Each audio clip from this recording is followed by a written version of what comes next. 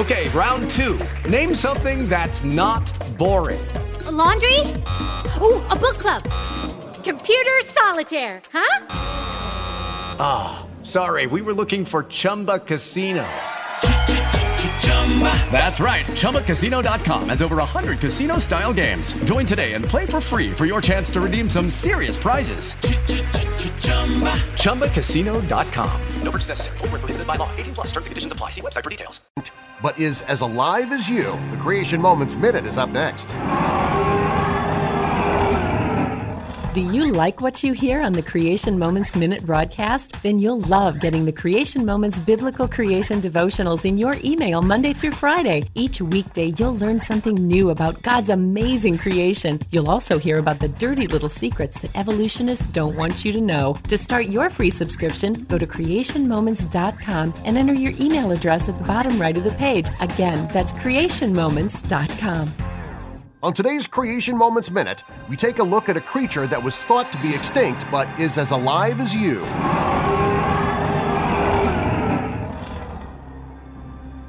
Living fossils are creatures believed to be extinct and known only through the fossil record. The most famous living fossil is the coelacanth.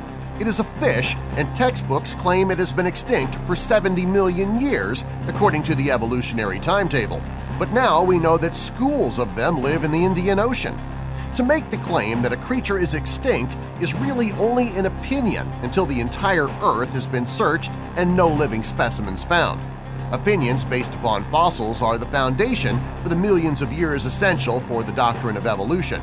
As Scripture says, the foolishness of God, who made all these creatures, is greater than the wisdom of man.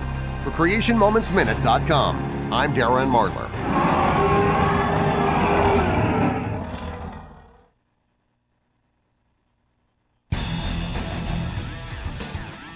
24/7, 365. The number 2 internet radio program according to TalkStreamLive.com. This is the Jiggy Jaguar Radio Show. Welcome to the fantastic edition of the world-famous Jiggy Jaguar Radio program. Here today on AMFM247.com and also many affiliates across the country and around the world. Also, iHeartRadio today. We have got two great commentators with us today. We've got Donald Mazzella from SB Digest, and of course, our good friend, Mr. Dan Perkins from thehill.com, also best-selling author. And today, gentlemen, we have a heck of a lot of things to cover and only 60 minutes to do it in. However, I do want to thank our good friends. They are going to allow us to be commercial-free today here on our big broadcast, AMFM247.com. If you're interested in getting on iHeartRadio, or you're interested in being involved in television production, anything of that nature, check out AMFM247.com. They've got a lot of affiliates. The best in talk and the best in music is 24/7 at AMFM247.com. We've got some great terrestrial stations that are carrying us today. We're going to run those down here real quick. Tampa, Florida at 1630 a.m. And, of course, FM signal out there in Tampa is, of course, 92.1. Our good friends at 87.9 in Macon, Georgia. Boulder, Colorado today at 100.7, 107.3 in Pittsburgh, Pennsylvania, 101.5 in Long Beach, California, 104.1 in Milwaukee, Wisconsin. Lancaster, Pennsylvania, carrying us today on AM/FM stations 1640 and 102.1 FM, respectively. And Las Vegas, Nevada, that's right, 1520 AM and 107.1 plus 50 plus stations in the Jiggy Jaguar Radio Network today. And we've got a lot of topics to cover. First of all, we usually throw it to Dan first, but I want to throw it to Don. Don, what do you have for us today, my friend? Well, actually, we agreed. I don't mind following Dan because he always sets up things so beautifully. Okay. Well. But thanks. Next week I'll prepare something. Okay. Dan from thehill.com. What do you have for us today? I want to give you a comment. I got both of the books the author referred to in your guest last week. Yes, that was a tremendous Wednesday program. I'm glad you guys picked up the books. Tell us a little bit about what you thought of the books, Dan. Well, it just came today by federal truck, because this book, the first book, the one he's talking about, is almost 800 pages. Wow. Now, my longest book was 510. That was volume 2. But here's the killer. Of the 800 pages, 270 pages are footnotes and references. Yes. Holy smokes. That's a huge. I mean, that's a novel in itself, damn near. So I just got it today. I'm gonna start reading it. So I just wanted to say that you got it too, Don? Yes, and I'll tell you, it's a reference book. It's not a. Some of the documents inside of it are unbelievable, and I just can't believe what this man has put together. I was honored to be on the program. Yeah, I know it was a good one. I thought it was a great show. So what I want to talk about is it up today, there? Is it archived? Oh yes. We're actually, we've got it archived on our website, and we've also got it. I talked to Jason at AM/FM 24/7, and he's going to stick it on iHeartRadio. I believe it's going to start running next week on iHeartRadio. Because people should read that if they really want to understand some of the circle jerk that goes on in Washington. That's the place to do it. Yes, definitely. I wouldn't have used that particular phrase. What I would have liked to have said, Jim. Yes. That after you read his book, you need some little light reading, so you need to read my trilogy, because the two in combination Look at should that. scare the bejesus out of you. The master of the Segway strikes again, Dan Perkins. So let me talk about what's got me riled up. Yes. We have two examples, and then there are three. Okay. 3 examples today. One, the woman was on the Today Show this morning. Her parents were on Fox News yesterday and today. She had been the leader, the executive director of the NAACP for a northwestern state for a number of years, and she's not black. Yeah. And come to find out, when she put on her application, she said as to race, she put white, black, Native American. Now, her parents are not black, neither one of them, and they're not Native American. And so a lot of people, she alone has now created this new category called transracial. Yes. And a guy from Tennessee, white man, was on the radio, and he said, I can't tell you how much I appreciate what this woman's done, because I'm white, but I was born black. Hey, Glenn Beck said yesterday he felt like he was a little Asian sometimes. When he said Chinese food, huh? Yes. So here's Rush's take today. He's creating a new category. Rush, as you know, is a particularly thin man. Yes. But he's going to be trans thin. So, are we going to have a new category called left-handed, blue-eyed left-handed, blue-eyed, or are we going to have whatever you can think of? And so, what's interesting is how some of the black leaders are responding to this particular situation. Some are outraged that she's been faking it as a black for so many years and was in a leadership position for the NAACP. And others are saying, well, she might be black in her soul. She's not saying she's African American. She's saying she's black. And this guy in Tennessee was saying that he was black, even though he was born white. And I'm thinking about what the hell is going on in this country that we are transracial. Yes. Is this the result of Bruce Jenner, or is it the result of just a further extension of political incorrectness in our country, that we have people who can finitely should I be a trans Native American?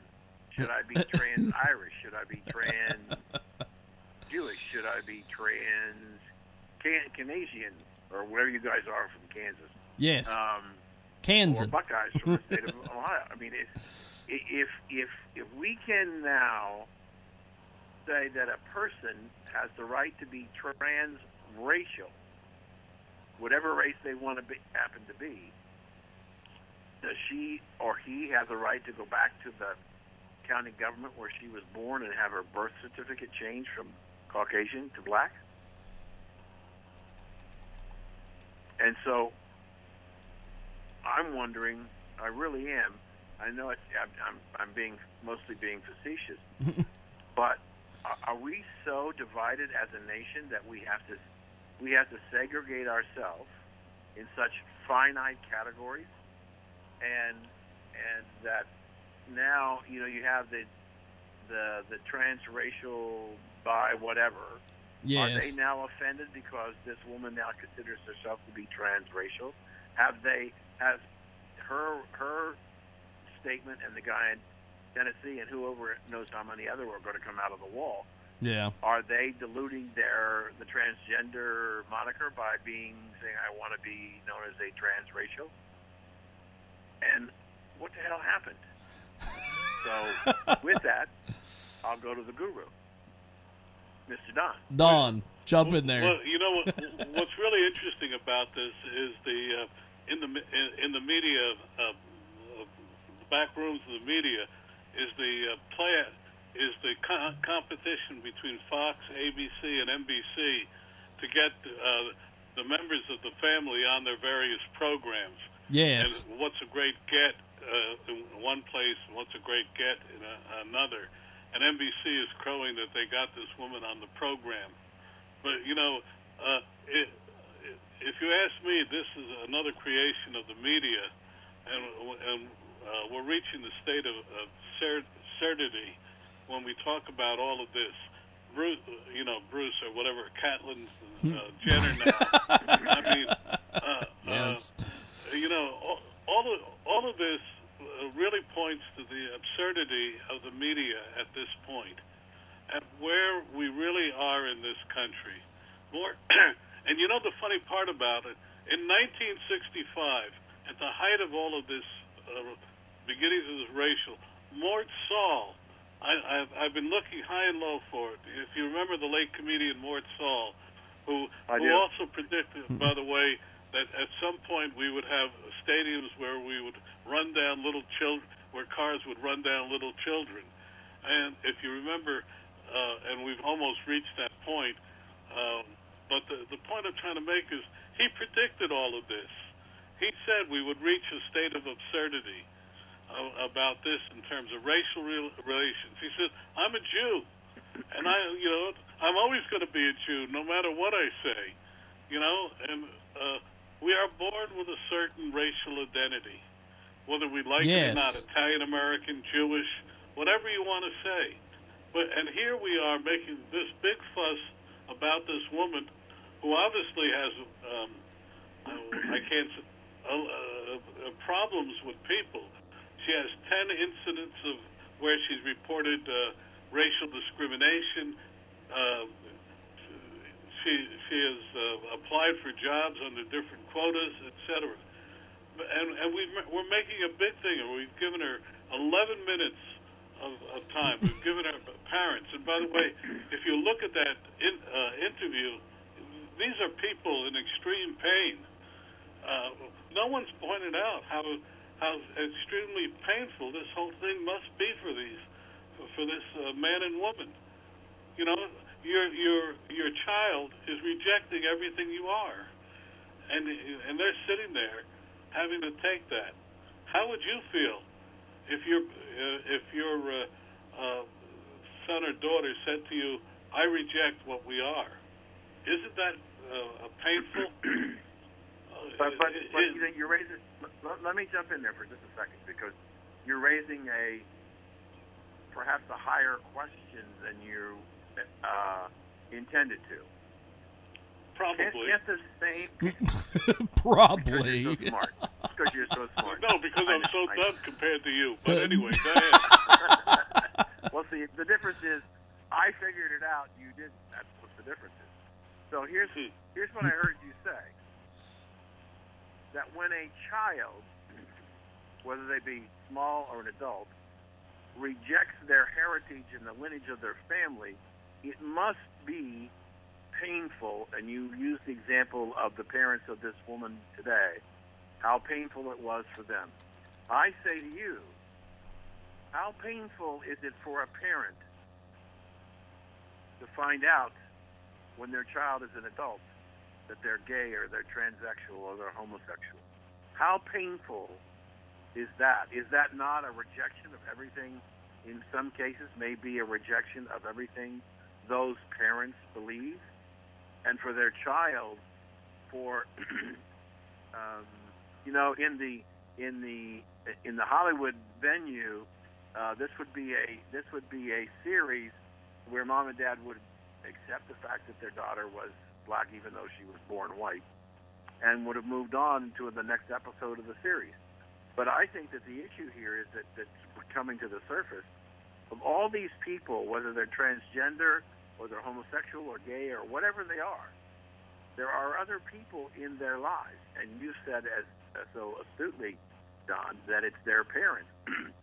Are the parents also not victims of whatever that person decides to do? When that guy in Tennessee said on the radio that I was born black and he has white parents, I think that that's devastating for them as parents. Now take this one step further.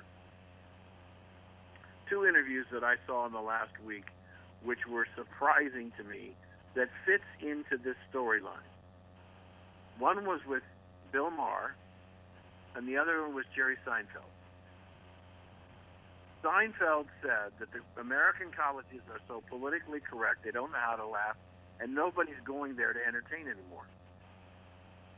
Bill Maher openly said in an interview I saw yesterday that they hired an organization to build their audience for his show, but they realized that they were dealing with considerably strong leftward-leaning people, and so in many cases a lot of the audience was not getting what he was saying in his humor.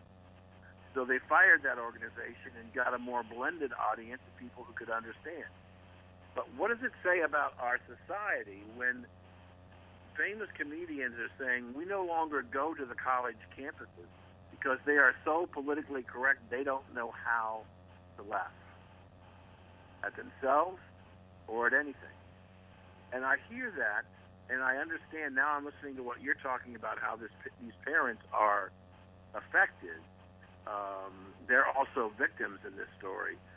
But it shows in both cases where the political correctness of this country has gotten out of control. And for somebody to decide that they are transracial is the epitome of the extent at which the left is trying to change this nation. And so the left is now saying, well, okay, some on the left saying it's okay to be transracial or blue-eyed, blonde, left-handed racial, because whatever you are is important. And so we are in fact degrading the melting pot of what made us a nation into a nation of finer and finer segregated and defined individual classes. We'll never come together as a nation the way we used to be if we continue to subdivide our population on such crazy ideas. And it has me concerned. So I understand that she thinks she's black, and this guy in Tennessee thinks he's black, and Rush thinks he's thin. But the practical reality is you can't create a class on an application for a job that says I am transracial. Because people don't know how to deal with that, and it doesn't make... I will bet you that you will see a movement towards putting some sort of question on job applications. Well, on the Census Bureau. That's where it will start. But I will bet you. But just think about this. I'm sorry for interrupting, Don, but just let me make a point. I interrupt you. But your point is well taken. You're absolutely right. Please continue. Yeah, I'm looking at this and I'm saying, wait a minute. Wait, stop. Wait a minute. If we're going to allow, and I'm going to be a little bit absurd here, but I'll go, it's all right, that's my style. If we're going to allow white people to declare themselves as being black but not African American, and we can allow Irish Americans to become black, and we begin to dilute the, quote, races, then the culture is going to lose because of all the subdivision. I mean, if you the point, what about the parents who were sitting there listening to the story about their daughter and having to respond how she rejected all of their beliefs?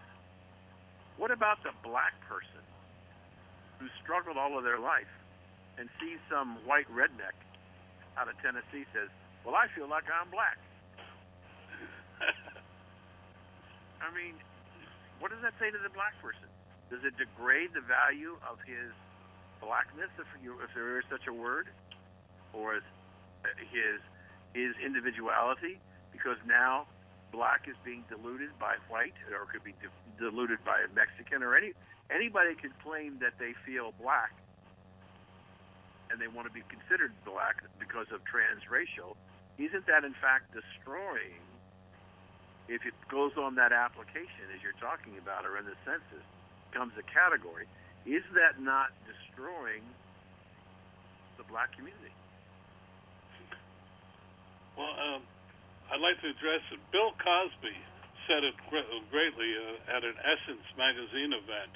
He said, when I was growing up, I was a Negro. When I was a young man, I was a black. Now they tell me I have to be an African American. He said, what I really am is an American first. I thought that, by the way, to thunderous applause.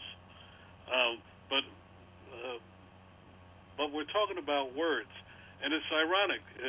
There was a movie made in the 1950s called Pinky, in which a black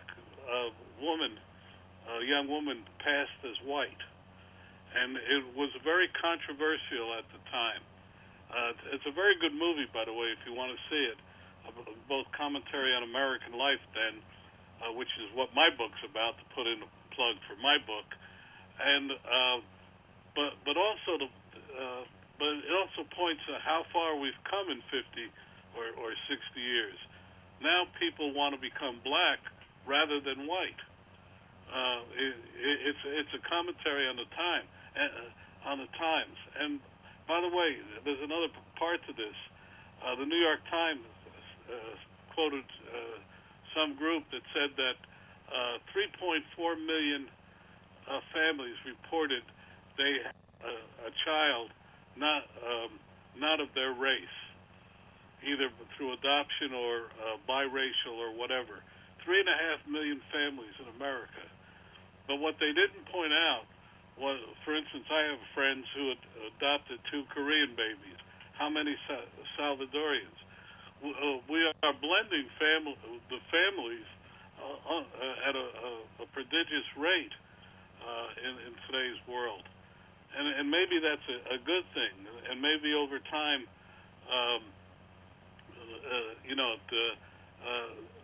what race you are won't matter as much as it does now.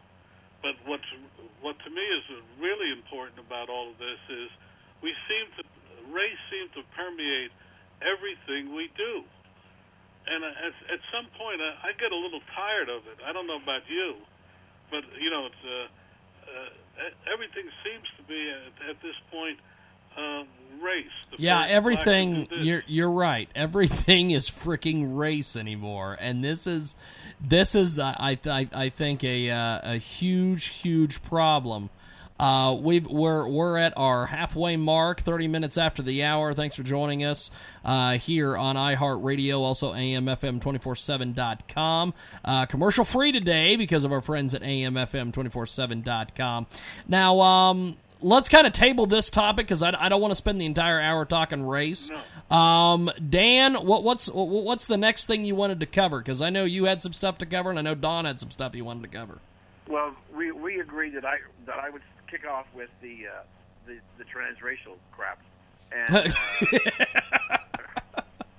it's not crap. It's just by the way, crap.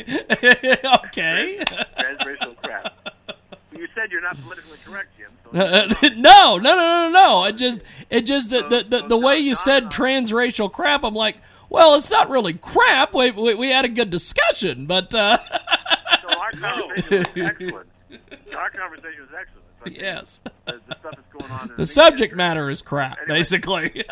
Anyway, so what we had decided before you got on the show, yeah, is that Don wants to talk about this VA problem next. So okay, yeah, Don, jump in there.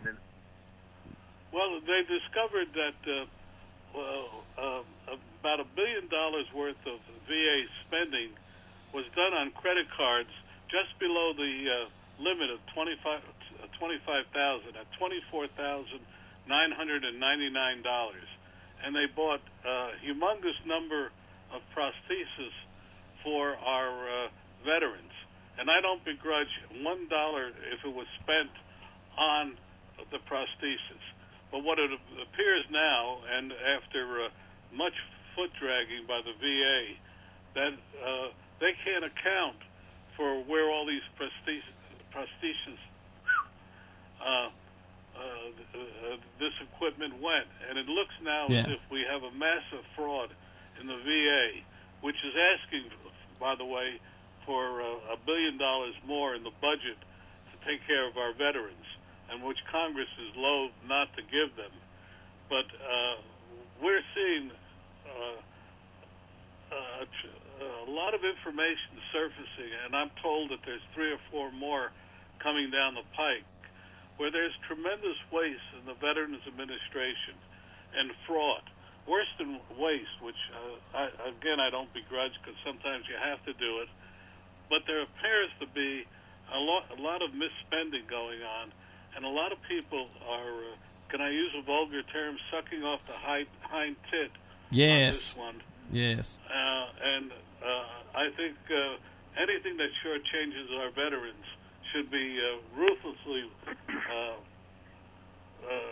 rooted out and prosecuted. And the interesting thing is, there has only been 1,000 prosecutions of malfeasance or misfeasance in the last 5 years in the Veterans Administration. That is a ridiculously low figure. By the way, that's less than what occurred in the city of New York in that same period.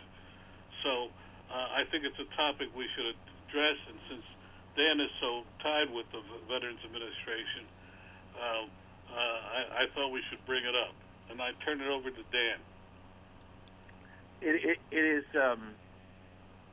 having worked with 7 VA hospitals and clinics throughout the country, and to see the enormous generosity of the American people who are taking things to the hospital to be given to the soldiers for free.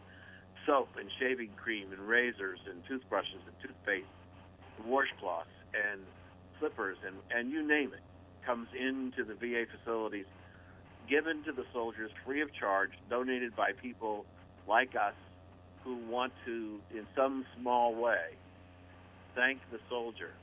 And when we have a bureaucracy that steals, there's no harsher word that I can think of, that virtually steals the money for the treatment of the soldiers.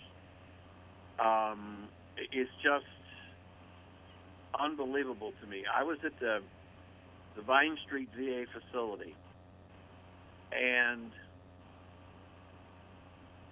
talking to the woman who's in charge of volunteers, and on one of my recent visits there, And we were talking about, not about this particular issue, but we were talking about the issue of prostheses that are made, generally speaking, custom fit to the particular soldier.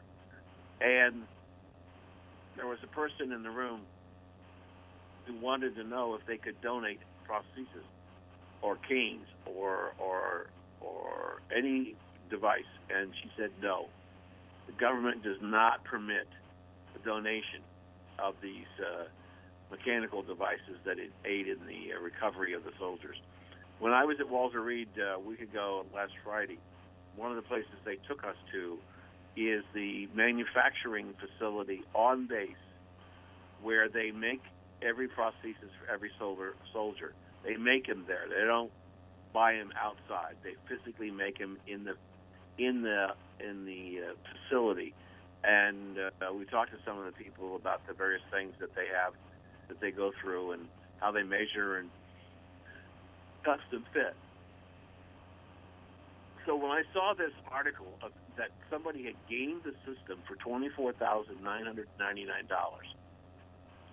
and then were in, I believe, although I didn't read it, I'm only guessing here, is that they're either selling the prosthesis in the black market, and they are not custom fit. They are random fit, I guess is what they're called. They're either selling them in the black market or they're selling them overseas somewhere. But they're taking huge, as Don said, $1 billion out of the hands of the soldiers. And I know that it's very disheartening for the soldiers to see this go on, because they really aren't sure.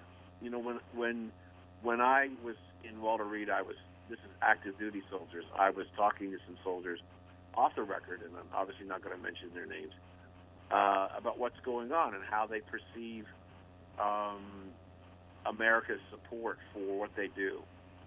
And by and large, they all kind of felt that America was emotionally supporting the soldiers, but that this idea that America is war weary doesn't go down well with the soldiers. I happen to be in the part of the hospital that treats all the special forces, Navy SEALs, paratroopers, airborne, special ops. This particular hospital is where we're working. So we're working with the best and some of the brightest in the country.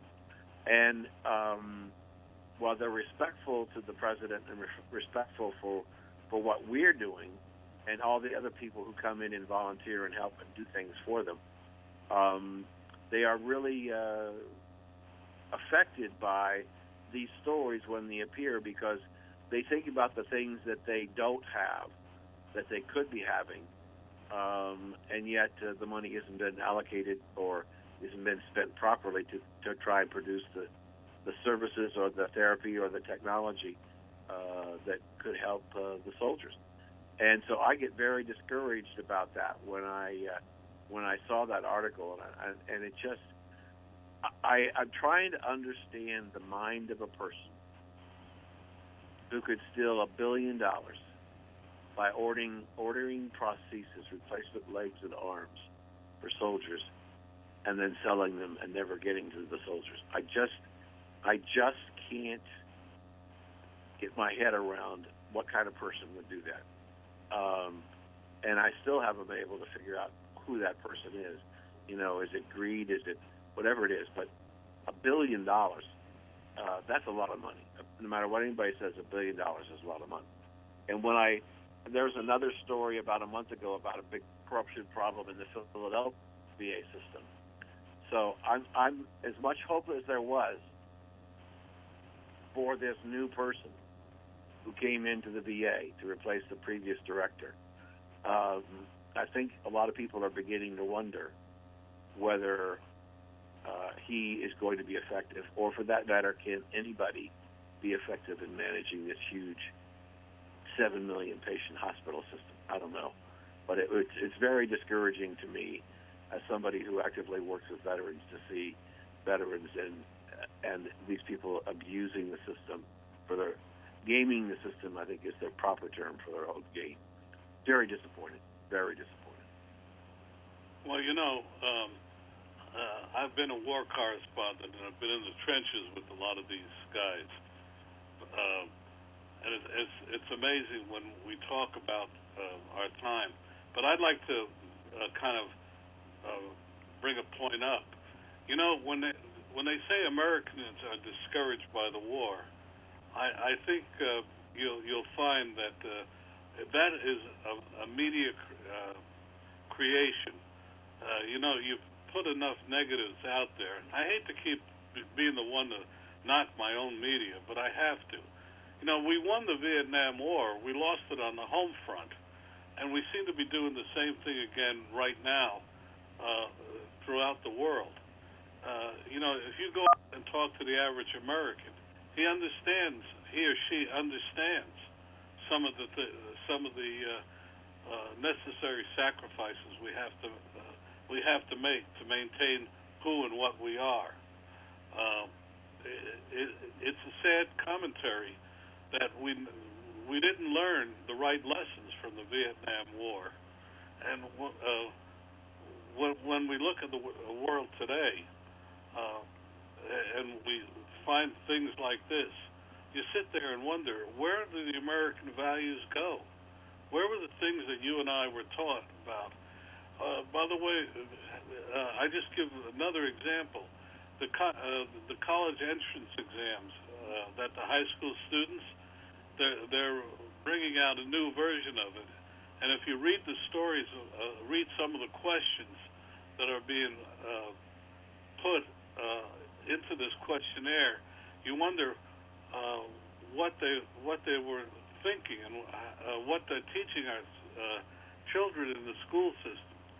And I urge everybody who has children to open the textbook and see what it says vis-a-vis what you remember from your days. But as someone pointed out to me, and rightly so, this has been a gradual process. I happen to have my American history book in the cellar, and I took it out from high school, and I compared it to a history book of one of the local students here. And you would think we were talking about two different countries. It is truly an amazing transformation that's going on. And I think it's for the worst. And I know we say that almost, we're saying that almost every program now, Dan, and maybe we're talking to the wall or talking to the wind, but I'm really beginning to worry about this. And whenever I end this program, especially with you, Dan, I have to go home and reaffirm my beliefs. It's really getting to the point where we have to do something, and this transracial thing is another absurdity. And then what's happening in the Veterans Administration. But I have to also tell you, and I'm going long, but I'll make it quick. I talked to somebody on the Hill who has been involved with the Veterans Administration for 20 years. And she said to me, Don, it has been endemic with the Veterans Administration since 1952. And before that, it was the post-war period. There was a period when the Veterans Administration was really a great organization. But in the run-up after the war, with all of the veterans and all of the problems that they encountered, somewhere along the line, the Veterans Administration lost its way. And from 1952 onward, it has been an endemic problem of corruption. And one only has to see the movie One Flew Over the Cuckoo's Nest to really understand it, if people are familiar with that movie. And I'll shut up. Well, and I'll shut up. I That's great. I just think that what you're saying is extremely important. Thank you. Well, why don't we do this? We've got a little bit of time here to cover a couple more topics. Dan, what's next on the list here, my friend? I want to talk about Donald Trump. Okay, jump in there. Give us your thoughts on Trump. Okay. He announced today. Don doesn't want to talk about Donald Trump. He thinks that Donald Trump is a joke. And what Don's not understanding, that if you listen to any part of his announcement today, his marathon speech about why he wants to be president, a vast majority of American people will resonate with what he said. He wants America to be great again. He wants us to be a leader. He wants people who can make decisions. I'll make decisions. I'll go after ISIS. I'll go after Al-Qaeda. He's boastful, and I know that Don thinks he's arrogant, and he thinks he's self-aggrandizing, and he may very well be. But if you look at all the Republican candidates on the table, probably the only other person who could finance the campaign, the primary campaign, without taking any money from the government and without taking any money from the private sector is Carly. Trump has amassed, I saw a report today, several $100 million in cash. He's not going to go the traditional route. So I think that while he may be, for a man who's worth $10 billion, he may be somewhat gruff, and he may not be as politically correct as a lot of people would like him to be, because I don't think he's a politically correct person. He has aligned himself and selected some of the best talent in business to help him build his empire. And I think that if he became president, he would use that same skill of the selection process of selecting people to work in various positions that has got him and made him as successful as he has been in investment in the United States and around the world. I think because he has investments around the world, he knows a lot of people. And while you may not like his style, I think that there is a huge segment of the American population that was probably listening to his speech today and saying, they were saying back to the television screen or the radio, give them hell. Go get them. We're on your side. And so I think that while he's a totally different style than anybody else on the dais who's running for president on the Republican side, his message, at least for some period of time, will resonate with a majority of the American voters. So I'm saying I think he is a legitimate candidate, and the rest of the party needs to be aware of the fact that he could go into these primaries and he could win based on his message. And if he runs without the political machine of the Democratic or the Republican leadership, if he were to win, they'd be out of work. And so there's a lot of risk here for a lot of people. Not a lot of risk for Donald. There's a lot of risk for a lot of Republicans. Okay, Dan, you bring up an excellent point here, and I don't know if Don will support me on this or tear me a new one for this, but the Donald Trump thing reminds me of when H. Ross Perot ran, and he had his own money, and he didn't need anybody to help him out. And if it wouldn't have been for the fact that both sides had kind of given him some threats and had said some things that they were going to possibly do to his family, he could have potentially won that election because he had his own cash. Is that what this is with Trump, or is this a completely different deal? Can I answer that one? Yes, jump in there, Don. Sure. Well, first off,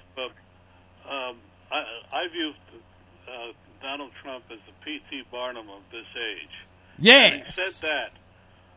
Having said that, when the city of New York spent 3 years fixing the Woolman ice skating rink, and it was still a mess, he went in and in 3 months had that facility up and running.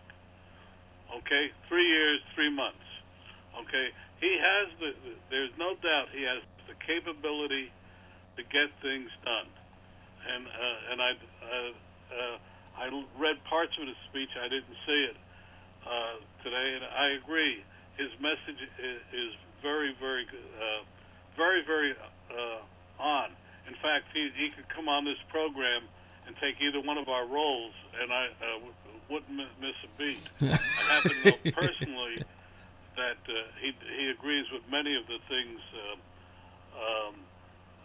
that we've been saying. And by the way, his organization is a very much of an organization that promotes on merit and doesn't care whether you're red, white, blue, or green. If you can get the job done, you demonstrate it to Donald Trump and his people, you move up in that organization. I know one young man who's at 35 running a multi-billion-dollar construction project for the Trumps. He's 35, and he's running it, and he's in 10 years has moved rapidly in the organization. There are many, many good things to Donald Trump. To get back to Ross Perot, who, by the way, I covered part of his campaign. The trouble with Perot was he didn't know when to keep his mouth shut. And the difference with Donald Trump is he does. So does he stand a chance if he wants to do it? Yeah. Dan, you put it right on the button. Too many people would be out of work in both parties if Donald Trump got the nomination. There's Go ahead. some rhetoric today. There's some rhetoric today, Don, that suggests that it was H. Ross Perot who elected Bill Clinton. And Absolutely. the question is, will Donald, who is not going as an independent, at least not at the moment, but if he doesn't feel like the party's going the way he wants it to go, with his own personal money, he could go independent. Creates an opportunity for Hillary An independent will yes. I was about to say, an independent will only help the Democratic Party. It will not help the Republican Party. The Republican Party has got to find a way to bring him into the fold, make him feel as if he was part of the process, and obligate him to support whoever the nominee be. And I'm convinced in my own mind that if we if the Republican Party nominates an electable candidate, whether it's Walker, Rubio, somebody like that, and even a Donald Trump, and runs an effective campaign, they will steamroll Hillary, who I again say will not be the candidate. And I'm more convinced about it than ever.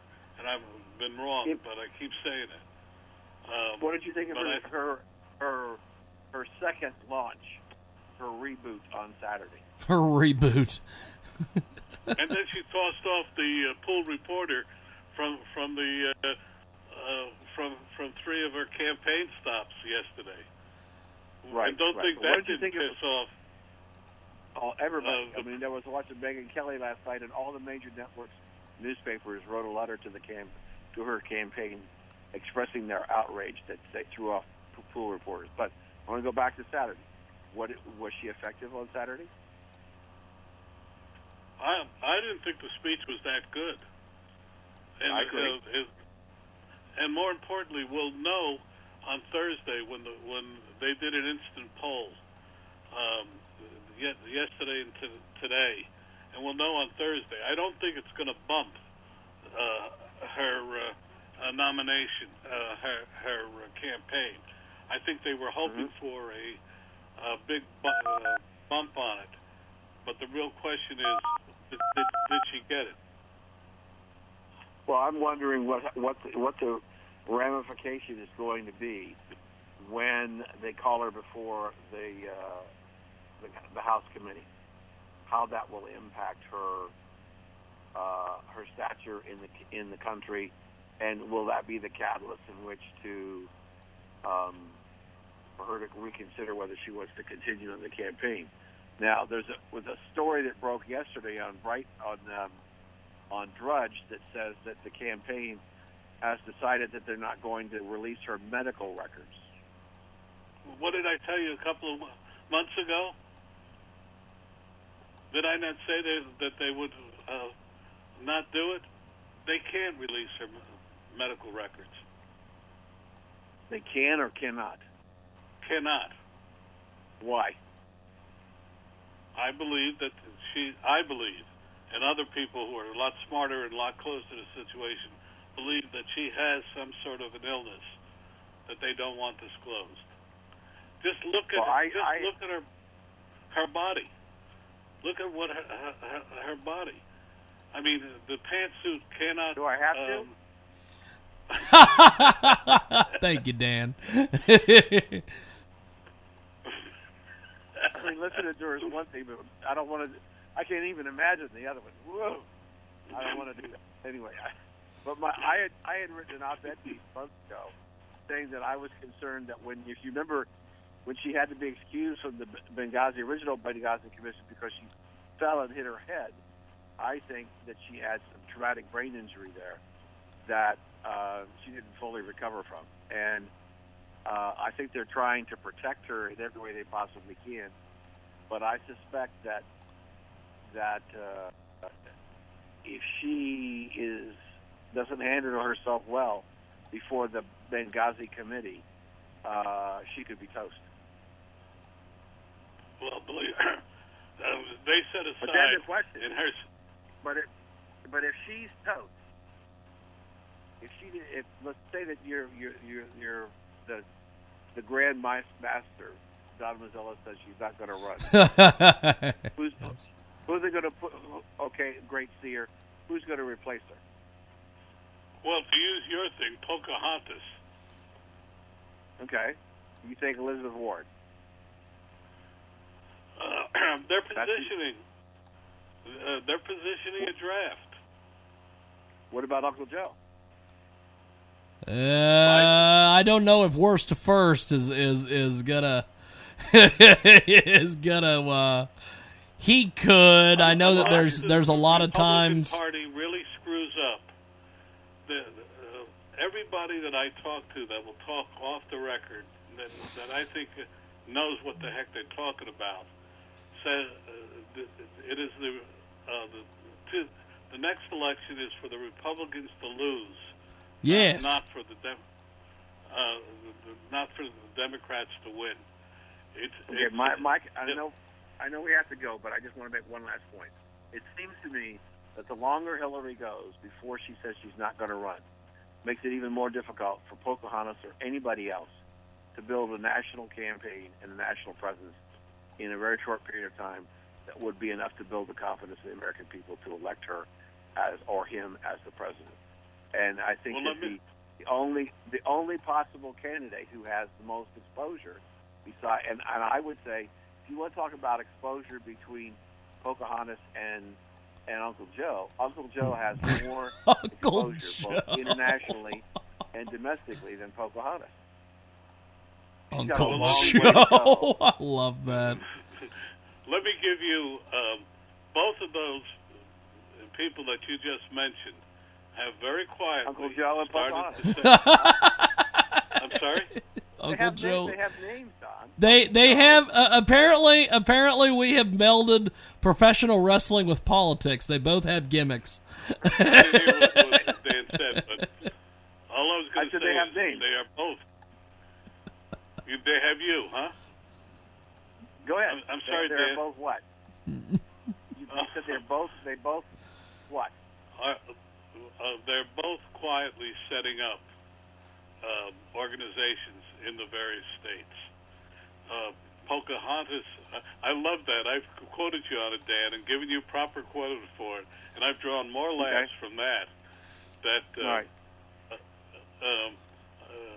But the real point I'm trying to make is that both of them have very quietly started to do the exploratories and started to build the organizations. There is a strong feeling in a lot of quarters. You're right. There's a Benghazi hearing coming up. There's a couple of other things coming up. And at some point, she has got to open herself up to questions where she can't finagle. And the press is going to have to start going after her, and they will. I mean, at some point she's going to be vulnerable, and then you're going to see them come out of the woodwork. Uncle Joe, as you say, and Pocahontas, and a couple of other people that are. And look at the crowds. Bernie Sanders is really attracting crowds. These are spontaneous crowds versus the Clinton campaign has to go out and get people to come. Bernie Sanders doesn't have an organization.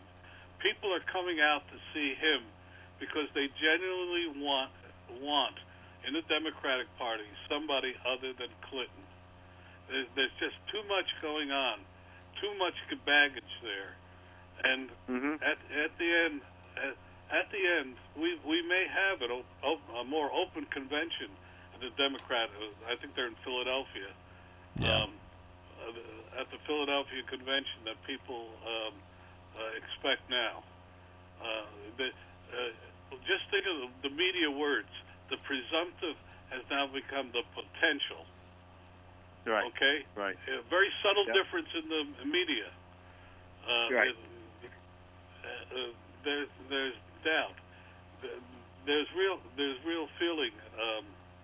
Anyway, suffice it to say, the next couple of months, this month is going to be interesting. The next 2 weeks are going to be interesting because, as you keep saying, rightly so, 3 major court decisions. Right. I was going to say, did you? I know I sent you guys the op-ed piece on Strike One. Did you see that, Jim? Yes, I did actually. Yes. Well, maybe we can talk about that next week because I know we're already running over our time.